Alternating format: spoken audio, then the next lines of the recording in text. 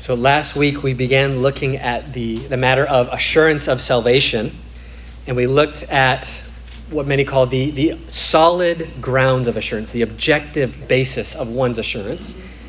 And I did give you a homework assignment last week if you're here, and that was to read through 1 John and notice that John gives some subjective tests of assurance, and that's what we're going to look at this morning. And we're looking at that because we're kind of in the midst of a series where we're looking at some of the different aspects or components of salvation and how God works it out. So we looked at justification, that the parable of the Pharisee and the tax collector. And we're looking at the matter of assurance, which kind of flows out of that. And then next week we're going to look at the matter of good works and growth and holiness, and kind of the issue that James brings up in James chapter 2. So let me read from 1 John 5 as we look at the matter of assurance. So 1 John 5, reading verses 1 to 5. Everyone who believes that Jesus is the Christ has been born of God. And everyone who loves the Father loves whoever has been born of him. By this we know that we love the children of God, when we love God and obey his commandments. For this is the love of God, that we keep his commandments. And his commandments are not burdensome. For everyone who has been born of God overcomes the world. And this is the victory that has overcome the world, our faith. Who is it that overcomes the world except the one who believes that Jesus is the Son of God? Let me pray. Lord, as we come to sit beneath your word this morning to address this topic, even to examine ourselves in light of what your word says, Lord, help us to see with eyes of faith. Help us to see honestly and truthfully.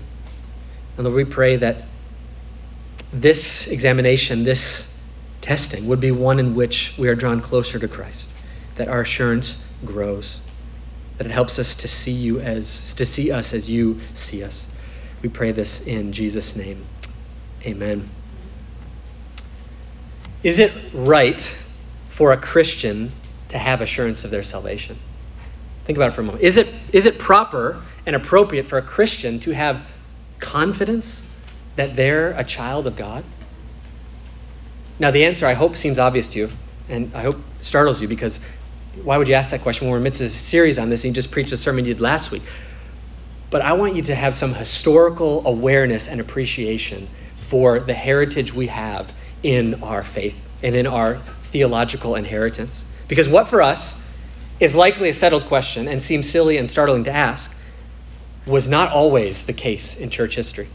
For example, imagine that you have been transported to the year 1431, and you're at a public trial, and on trial is Joan of Arc, famous historical figure, very interesting historical figure, who was put on trial by the English. And before you watch her burned at the stake, you hear the judges proclaim this charge against her.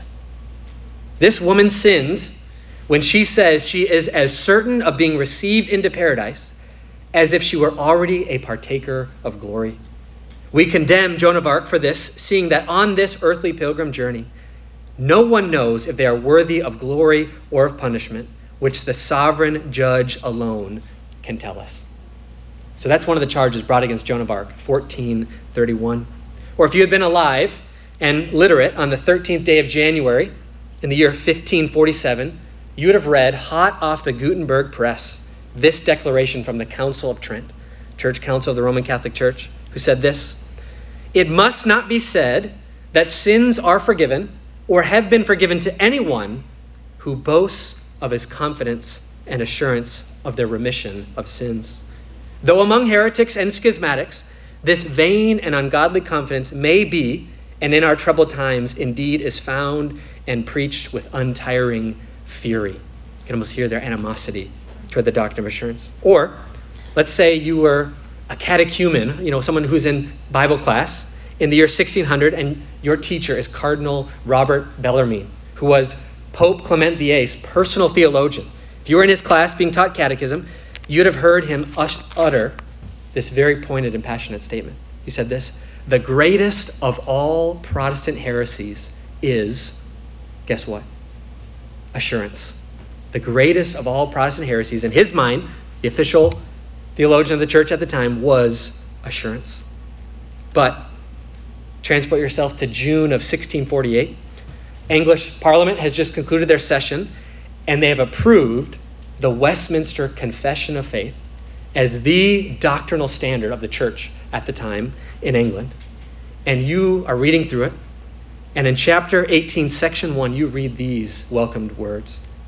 Those who truly believe on the Lord Jesus, love him sincerely, and strive to live in all good conscience before him, may in this life be certainly assured that they are in the state of grace. And they may rejoice in the hope of the glory of God, a hope that will never put them to shame.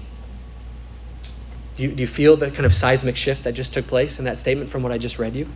What brought about that seismic shift on the matter of assurance? How did the predominant view of assurance go from that cursed sin of presumption, a vain and ungodly confidence, to the blessed birthright of every believer, a hope that will not put you to shame? How did that shift take place? It was this. It was the Reformation's recovery of the most precious treasure that you find in the Scriptures. Buried underneath a mountain of tradition, hidden behind a huge myriad of unbiblical rituals, and then locked away in the castles of the clergy, kept away from the people, was this biblical truth. The righteousness which God demands from you is actually gifted to you by faith alone, in Christ alone, by grace alone. Or as the hymn writers would say, your righteousness, O Christ, alone can cover me. No other righteousness can set a sinner free. That truth, hidden away, buried, locked away, was recovered and handed to the people. And that seismic shift then brought about this view that assurance is not ungodly confidence. It is a hope that will never put you to shame, because the logic shifted on righteousness. Righteousness was not a status that you hope to one day achieve by cooperating with the grace of God and getting to the point that through the practices and works and rituals of the church, you actually became righteous. And then God declared you righteous. Righteousness was a gift you receive by faith in Christ, and that God declares you in a moment in time righteous in his sight. You see, the logic works out very well. If righteousness is a status you must achieve, assurance is very dangerous. If someone's assured that that they're righteous and they don't actually have a status, they're going to stop working. It's not going to motivate them. So the church at the time was very concerned that people not have righteousness because they wanted them to be motivated out of fear and guilt to keep pressing on. They don't want them to stop working. But for the reformers, they said, no, that's not how it works. Righteousness is a gift given by God to someone who in and of themselves is not righteous, because Christ is their righteousness. And it doesn't stop motivating them, because if they truly understand that, they're not going to do whatever they want. They will do whatever the Lord who gave them this righteousness wants. That's how it works. That's how the logic changed. And so the true biblical gospel, righteousness received, not righteousness achieved, is a gift that keeps on giving. And one of the gifts that it gives is an assurance, a comfort, a joy, a peace that says, Jesus loves me, this I know. So last week we began to consider that matter by looking at 1 John. 1 John is written by a pastor who wants his people to know that they know Christ and that he knows them. Listen to what John said in 1 John 5:13. I write these things to you who believe in the name of the Son of God, that you may know that you have eternal life. That's John's purpose. That's why he wrote. So how do we know? How do we get to a place where we can joyfully and genuinely say from the heart, Jesus loves me, this I know. Blessed assurance, Jesus is mine. Oh, what a foretaste of glory divine. So I gave 2 answers last week. There's 3 answers. We're going to look at the third one this week. I gave 2 last week. And you need to remember, because if all you hear is this sermon, it could be very discouraging for you.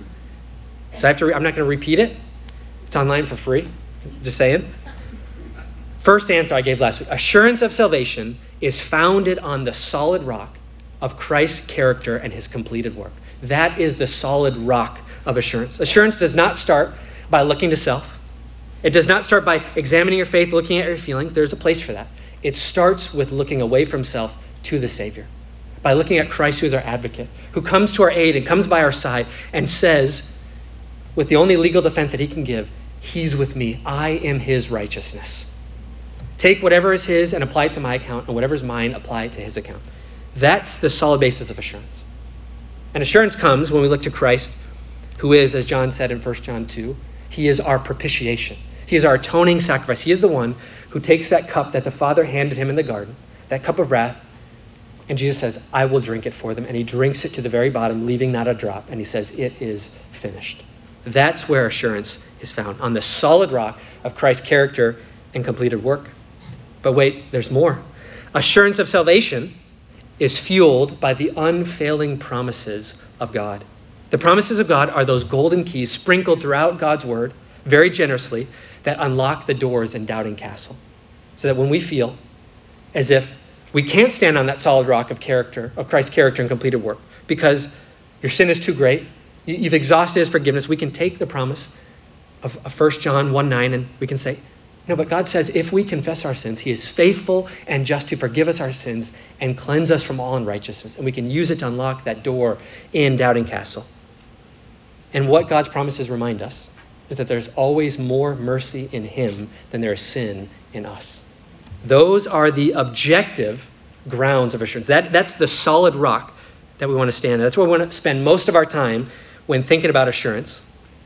But there is a third aspect to assurance that works alongside with the other two that we must deal with, and it's this. Assurance of salvation is authenticated or verified by the fruit inspection tests of Scripture. Now, I know you were hoping probably not to take a test this morning, but you're going to. So if you have your number 2 pencil, we're going to take a test in a moment. But let me explain the test. And I'm very intentional with the question I asked. We want a joyful and genuine assurance. The joyful nature of the assurance is by looking at those objective grounds, the solid rock of Christ, the promises of God. But we want it to be genuine as well. We want to know that it's authentic. And so in order to help us understand that, John gives us a series of tests that are designed to help us look at the work of the Spirit in our lives so that we can know that the faith we have in Christ is a genuine saving faith. Now, tests, you probably don't like them as much as I do. But this one is necessary to take, but it's also very tricky to navigate. The reason it's necessary is because one of the warnings that the Bible gives us regarding faith, and that is self-deception or a false faith that is a very real and present danger. So, for example, in the Gospels, Jesus was commonly dealing with those of little faith. Lord, I believe, help my unbelief, and encouraging them. And he would not break a bruised reed or quench a smoking flax. But there was also false faith, self-deception, and he dealt with it harshly. So, for example, in John 8, Jesus is dealing with the religious leaders about the origin of Jesus' birth, because Jesus had a very suspect birth origin in their minds. And when they're contending about it, Jesus says, you'll know the truth and the truth will set me free. He implies to them that they're enslaved and they need to be set free. And they say, well, we've never been enslaved. Abraham is our father. And they're resting their faith on the fact that they can look at their genealogy and say, Abraham's my father. Jesus says, no. You're of your father, the devil. He said, your foundation of your faith is in a wrong place.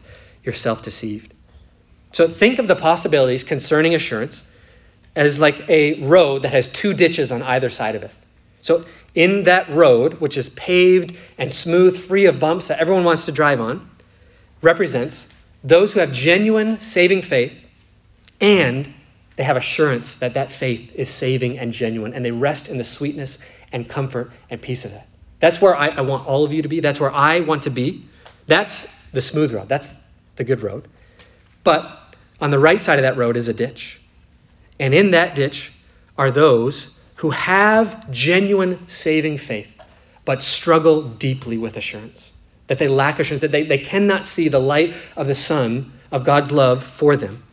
And they pray more often than not, Lord, I believe, help my unbelief. Lord, help my unbelief.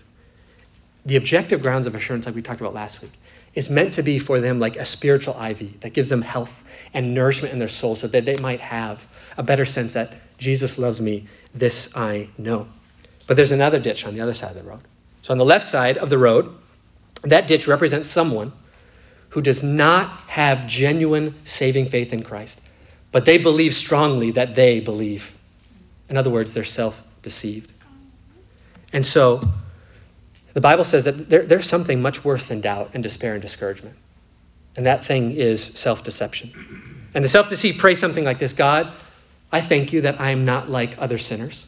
I thank you that I do this and I do that and I perform this ritual and that ritual, that I keep myself from scandalous sins and I'm not like this person over here. They pray like that very confidently, but they do not have genuine saving faith. Or the other side of self-deception is this. They pray, free from the law, oh happy condition, I can sin as I please and still have remission. It's a good hymn. I hope you sing it. I'm just kidding. Because self-deception comes in two forms. It comes in the form of self-righteousness. Look at me. Look at my record. Look what I've done. Or it comes in the form of self-indulgence. I can live however I want. The law is, I'm free from the law so I can live however I want. One of them treats the grace of God as if it's something that can be achieved by their own merits. The other one treats the grace of God as if it's licensed to do whatever they please. Both of them should not have assurance, or because they do not have genuine saving faith. Thus, as tricky and difficult and perhaps even discouraging as these tests may be, they're necessary because they're given by John to help us see if faith is genuine, if it is authentic. So you might have seen these shows where there's these pawn shops and people will come in and they'll be filming. Someone has this very valuable thing that they want to sell. So I was watching one. He believed he had a 1915 original Babe Ruth rookie card in the Red Sox jersey as a pitcher. It's worth about $70,000 if it's authentic. So what does the pawn shop owner do when this man brings his card? He brings in an expert and they run tests on it. So they're looking at the font. Does it match the font of the original 1950 card? What about the texture and feel of it? Does it have the same material, the same texture? What about, there was writing on the back because they came out of either cigarette packs or from newspapers, oddly enough. That's how you got cards back then. And he's examining all those things for marks of authenticity and genuineness to see if it's that. That's what John, in one sense, is doing here in 1 John. He's giving us these tests because there are marks of genuine saving faith. It brings forth fruit. And he's saying, look at that fruit and see if it's there. So here, without further ado, is the test. Test number one, there's 4 of them. Test number 1 that John gives is the test of conviction of sin. The test of conviction of sin. Look at 1 John chapter 1, verse 8 to 10. It's an odd test. You probably wouldn't think that it would start there, but this is where John starts, and it's very important that we start here. 1 John 1, 8 to 10. Here's the test for you. If we say we have no sin, we deceive ourselves, and the truth is not in us. If we confess our sins, he is faithful and just to forgive us our sins and to cleanse us from all unrighteousness. If we say we have not sinned, we make him a liar, and his word is not in us. When Jesus told his disciples that the Spirit was coming, one of the first things he said the Spirit would do is he would come and convict the world of sin, righteousness, and judgment. So John is in a sense saying, here's the test question. Has the Holy Spirit come and produced in you the fruit of the conviction of sin? One of the fruits of genuine saving faith by the Holy Spirit, worked in us by the Holy Spirit, is a broken and contrite heart before God that realizes that we have sinned and fallen short of the glory of God. Blessed are the poor in spirit is how Jesus starts the Beatitudes in the Sermon on the Mount. So let me ask you this test question. Do you know what it's like to pray with David from the heart, have mercy on me, O God, according to your steadfast love? Do you resonate with the prodigal son who, when he finally came to his senses, as Luke mentions, returned to the Father saying, Father, I have sinned against heaven and before you. I am not even worthy to be called your son. Hire me as one of your servants. Do you identify with the Apostle Paul's internal wrestling? As holy and far along in sanctification as the Apostle Paul was, here was the mark of the Spirit in him. I do not do the good I want to do, but the evil I do not want to do, that is the thing I keep on doing. Wretched man that I am, who will deliver me from this body of death? Here's another question. Instead of always excusing sin and trying to prove why you are in the right and the other person is in the wrong, do you have those occasions where excuses evaporate, self-justification flees away, and you actually own and admit your sin and say, I am sorry. Please forgive me. When you see sin in your own life, does it cause you grief? Do you want to hate it? Do you wish it wasn't the case, that it was there? Now, if you can say yes to any of these questions, even if it's not as frequent or as thorough or as deep as you'd like it to be, understand that is a fruit of genuine saving faith, a sign of the Spirit at work in you, bringing about a conviction of sin. So that's test number 1. Now, test number 2. Test number 2 that John gives is the test of our belief about Christ, our conviction of who Christ is. So look at 1 John 2, 22 and 23. We're going to jump to a couple places here. 1 John 2, 22 and 23. Who is the liar but he who denies that Jesus is the Christ? This is the Antichrist, he who denies the Father and the Son. No one who denies the Son has the Father. Whoever confesses the Son has the Father also. Now jump to chapter 4, verse 15. He repeats the same kind of test. 4:15. Whoever confesses that Jesus is the Son of God, God abides in him, and he in God. And then jump to chapter 5, verse 1, which I read at the beginning. Everyone who believes that Jesus is the Christ has been born of God. So in this test, our test of belief about Christ, our conviction of sin, John is asking you if the Holy Spirit has produced in you the fruit of a true knowledge of Christ and a confession about him. Paul will tell us later that no one can say Christ is Lord except by the Spirit. Now, he doesn't mean just that you can utter those words with your mouth as if you can form the language. He means, do you confess with your mouth and believe in your heart that Jesus is who he said he is? So let me ask you some questions on this part of the test. Do you agree with Peter when he says to Jesus, to whom else shall we go, Lord? You have the words of eternal life. Can you give a hearty amen to Paul when he says, there is one God and there is one mediator between God and men, the man, Christ Jesus. That no one else can bridge that gap between God and man.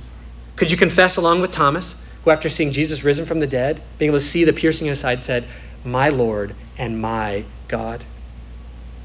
Or even if you struggle to grasp the depths of the hypostatic union, or if you've never heard of that, or you can't even spell it, can you say and affirm that though Jesus from all eternity was equal with God, very God of very God, yet for our sake and for our salvation, he became man, born of the Virgin Mary, suffered under Pontius Pilate, was crucified, died and buried, and on the third day he rose again from the dead, and he is seated at the right hand of God the Father Almighty, and from there he shall come to judge the living and the dead. And he's given the name that is above every name, and at the name of Jesus every knee shall bow and every tongue confess. And there is no other name given under heaven by which men must be saved.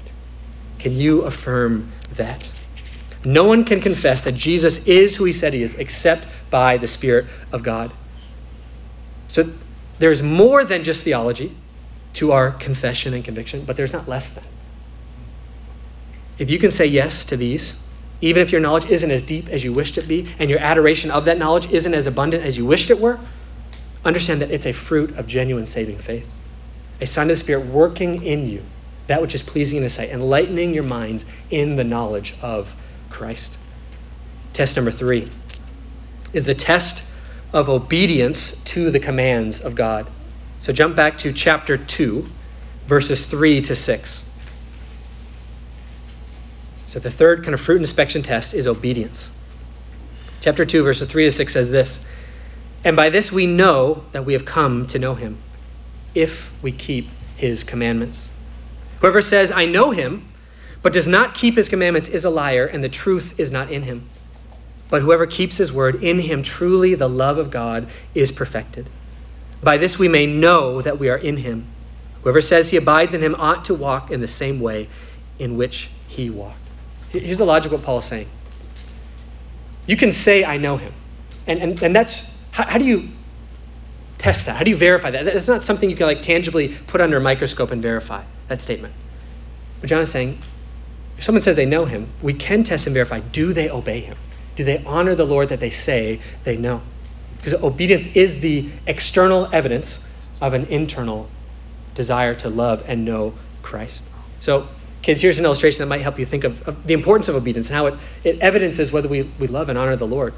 So there's a mother who came to her 2 kids, and she gave both kids the same command.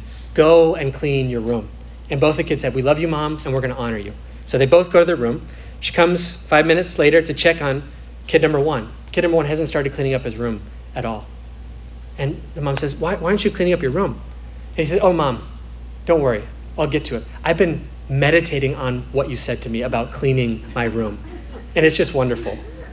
She goes to kid number 2, and kid number 2 is cleaning his room. And he's not done yet, but he's still working. She Comes back another 5 minutes later, goes to kid number 1, still not cleaning his room. He said, honey, I told you to clean your room. He said, Mom, not only am I meditating on what you said, I've been memorizing what you said. Clean your room. Clean your room. I can say it. I've memorized it. Goes to kid number 2. He's cleaning his room. He's working. He's not done yet, but he's still working diligently. Comes back 5 minutes later, third time. Goes to kid number 1. Still not cleaning his room. He says, honey, what are you doing? He said, Mom, not only am I meditating on it, memorizing it, I've actually been looking up the Greek words for clean your room. They're fascinating. It's just amazing what you can find. Goes to kid number 3. He's done cleaning his room. Which kid actually honored their mom? Which kid who said they loved their mom actually demonstrated? It's kid number 2. It's kid number 2. One of the marks of saving faith is that there is evidence that the Spirit is at work in us, writing the law on our hearts. Actually working, writing God's law on our hearts and bringing it out in our lives. Now, this is where the test gets quite tricky. Because I have never met a genuine believer who was perfectly content and satisfied with their present levels of obedience. There is always a level of holy dissatisfaction in the Christian life. There's always a level of which we say, oh, for the grace to love and honor him and glorify him more. I just wish there was more. Yes, I do want to obey him, but it's just not where it ought to be, right?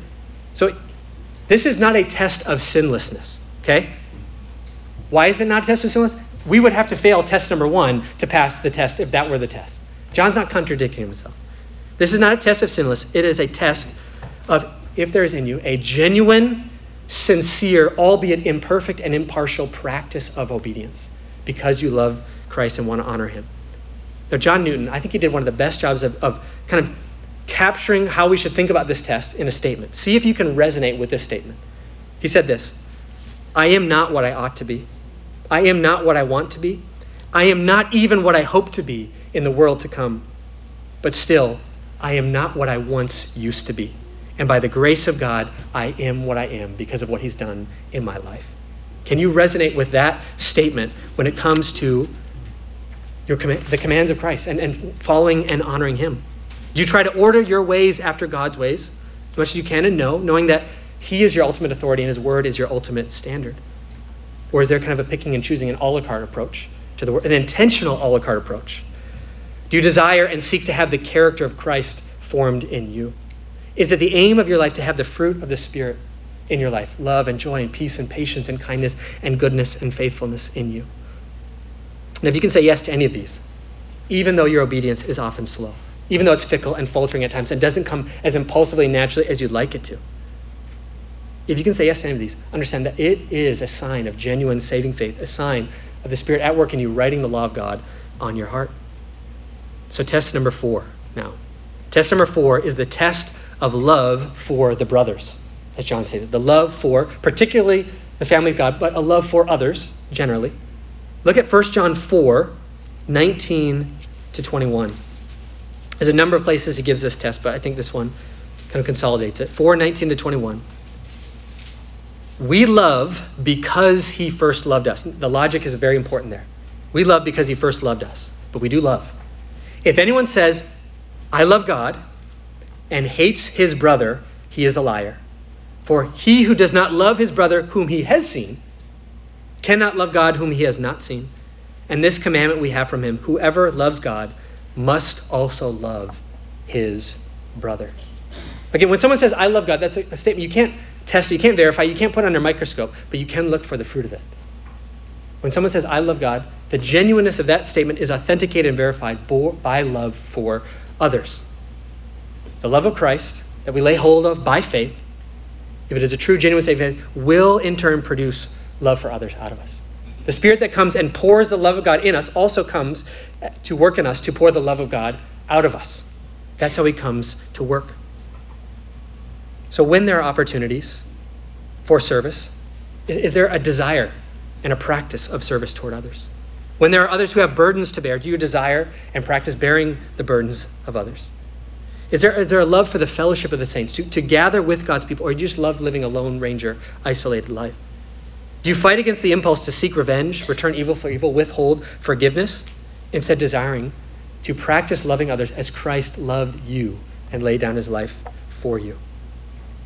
Now, if you can say yes to any of these, even though your love for others is not as robust as you'd want or comes as naturally to you as you'd wish, understand that it is a genuine sign of saving faith, a sign of the Spirit at work in you, pouring the love of God not only in you, but out of you as well. All right, pencils down. Fruit inspection test is over. Now, a test like that where you're forced to do self-analysis, where you have to look in the mirror, the spiritual mirror, usually has a few different outcomes, a few different kind of test result groups that it breaks down into. And I want to speak to each one of those groups. Perhaps you look at the results of your fruit inspection test and you write in big red ink, like I saw my papers growing up, F, failed, okay? There's no fruit in my life, and if there is, it's rotten. I failed. Well, I have good news for you. Jesus says, "Blessed are the poor in spirit, for theirs is the kingdom of heaven." The primary effect of that test is to bolster assurance, but there is another purpose of that test. It's to awaken us to our spiritual and moral bankruptcy before the Lord. It's like the shock paddles to our cardiovascular system, spiritually speaking, so that we would awaken to the fact that I don't pass this test. I have a great need for Christ, and praise the Lord, there's a great Christ for my need. And so if you think you failed, here's a sweet promise for you. Jesus says in John 6, "All who come to me, I will in no way cast out." All who come to me, I will in no way cast out. The door of salvation is open. Christ is standing there, arms open wide, and hanging on that door is a sign that says, "Come and welcome to Jesus Christ." All come and welcome to Jesus Christ. But maybe you're thinking, I failed the test, but I can't come to him until I pass the test. That's not how the test works. You have the logic backwards. You will never pass this test until you come to Christ knowing that you failed the test. It is only by abiding in Christ that you can bear much fruit. For apart from him, you can do nothing. If you look at the test results and think, I failed, that doesn't mean work harder. It means go to him. Go to him. Go to him. Now maybe you're in the second group. You look at the test results, and you say, I'm not yet what I ought to be. But by the grace of God, I passed the test. He's at work in me. Cherish that. To have faith is the sweetest thing. To have assurance of faith makes the sweetest thing even sweeter. It's the cream on top of saving faith. Never take assurance for granted. It is a precious gift, one that can be easily misplaced and set in the wrong area. What I mean by that is sometimes when we're enjoying the sweetness of assurance and comfort and peace in Christ, we can subtly and unknowingly shift the grounds of our assurance from Christ onto our assurance that we are Christ. Very dangerous, very subtle shift. So Charles Spurgeon, he gives us very helpful counsel in view of that danger. This is Spurgeon speaking. He said this, "At this moment, after 35 years, I possess a comfortable and clear assurance that I have eternal life. But my ground of confidence today is exactly what it was when I first came to Christ. I have no confidence in my confidence. I place no reliance upon my reliance. My assurance lies in the fact that Christ Jesus came into the world to save sinners, and that whosoever believes in him has everlasting life." He says, dear congregation, never stir beyond that. Keep to your first love. However far you go in other directions, however much fruit there is, stand fast on the solid rock of Jesus' blood and righteousness. All other ground is sinking sand. Now there's a third group. Perhaps you fall into this group, which says, I don't know if I failed. I don't know if I passed. I'm just discouraged by the test. Assurance seems to be something that constantly escapes me, that I don't have. Now, the reason why it's important to address this group is there are some who feel a great sense of guilt for not having that sweet sense of assurance. As if God commands us somewhere to have assurance. That assurance is not a command anywhere. Let me remind you that we are not justified by our sense of assurance. We are justified not by our ability to find spiritual fruit in our lives. We are justified by one thing and one thing only, by faith alone, in Christ alone. And that comes through grace alone. Even a weak and struggling faith, and I believe, help my unbelief kind of faith, that feels like you're just barely touching the hem of Christ's garment. That is a saving faith. Now, there may be tons of fruit on the tree, but again, you're not justified by your ability to see the fruit on the tree. You're justified by Christ. Our hope is found in the object, not the instrument. So The meat and potatoes of assurance is the person and work of Christ, the promises of God. Live on the meat and potatoes of assurance. The tests are a side dish. So for every one look you take at yourself, take 10 looks at Christ. He is altogether lovely. This is where the solid rock of assurance stands. Let's pray.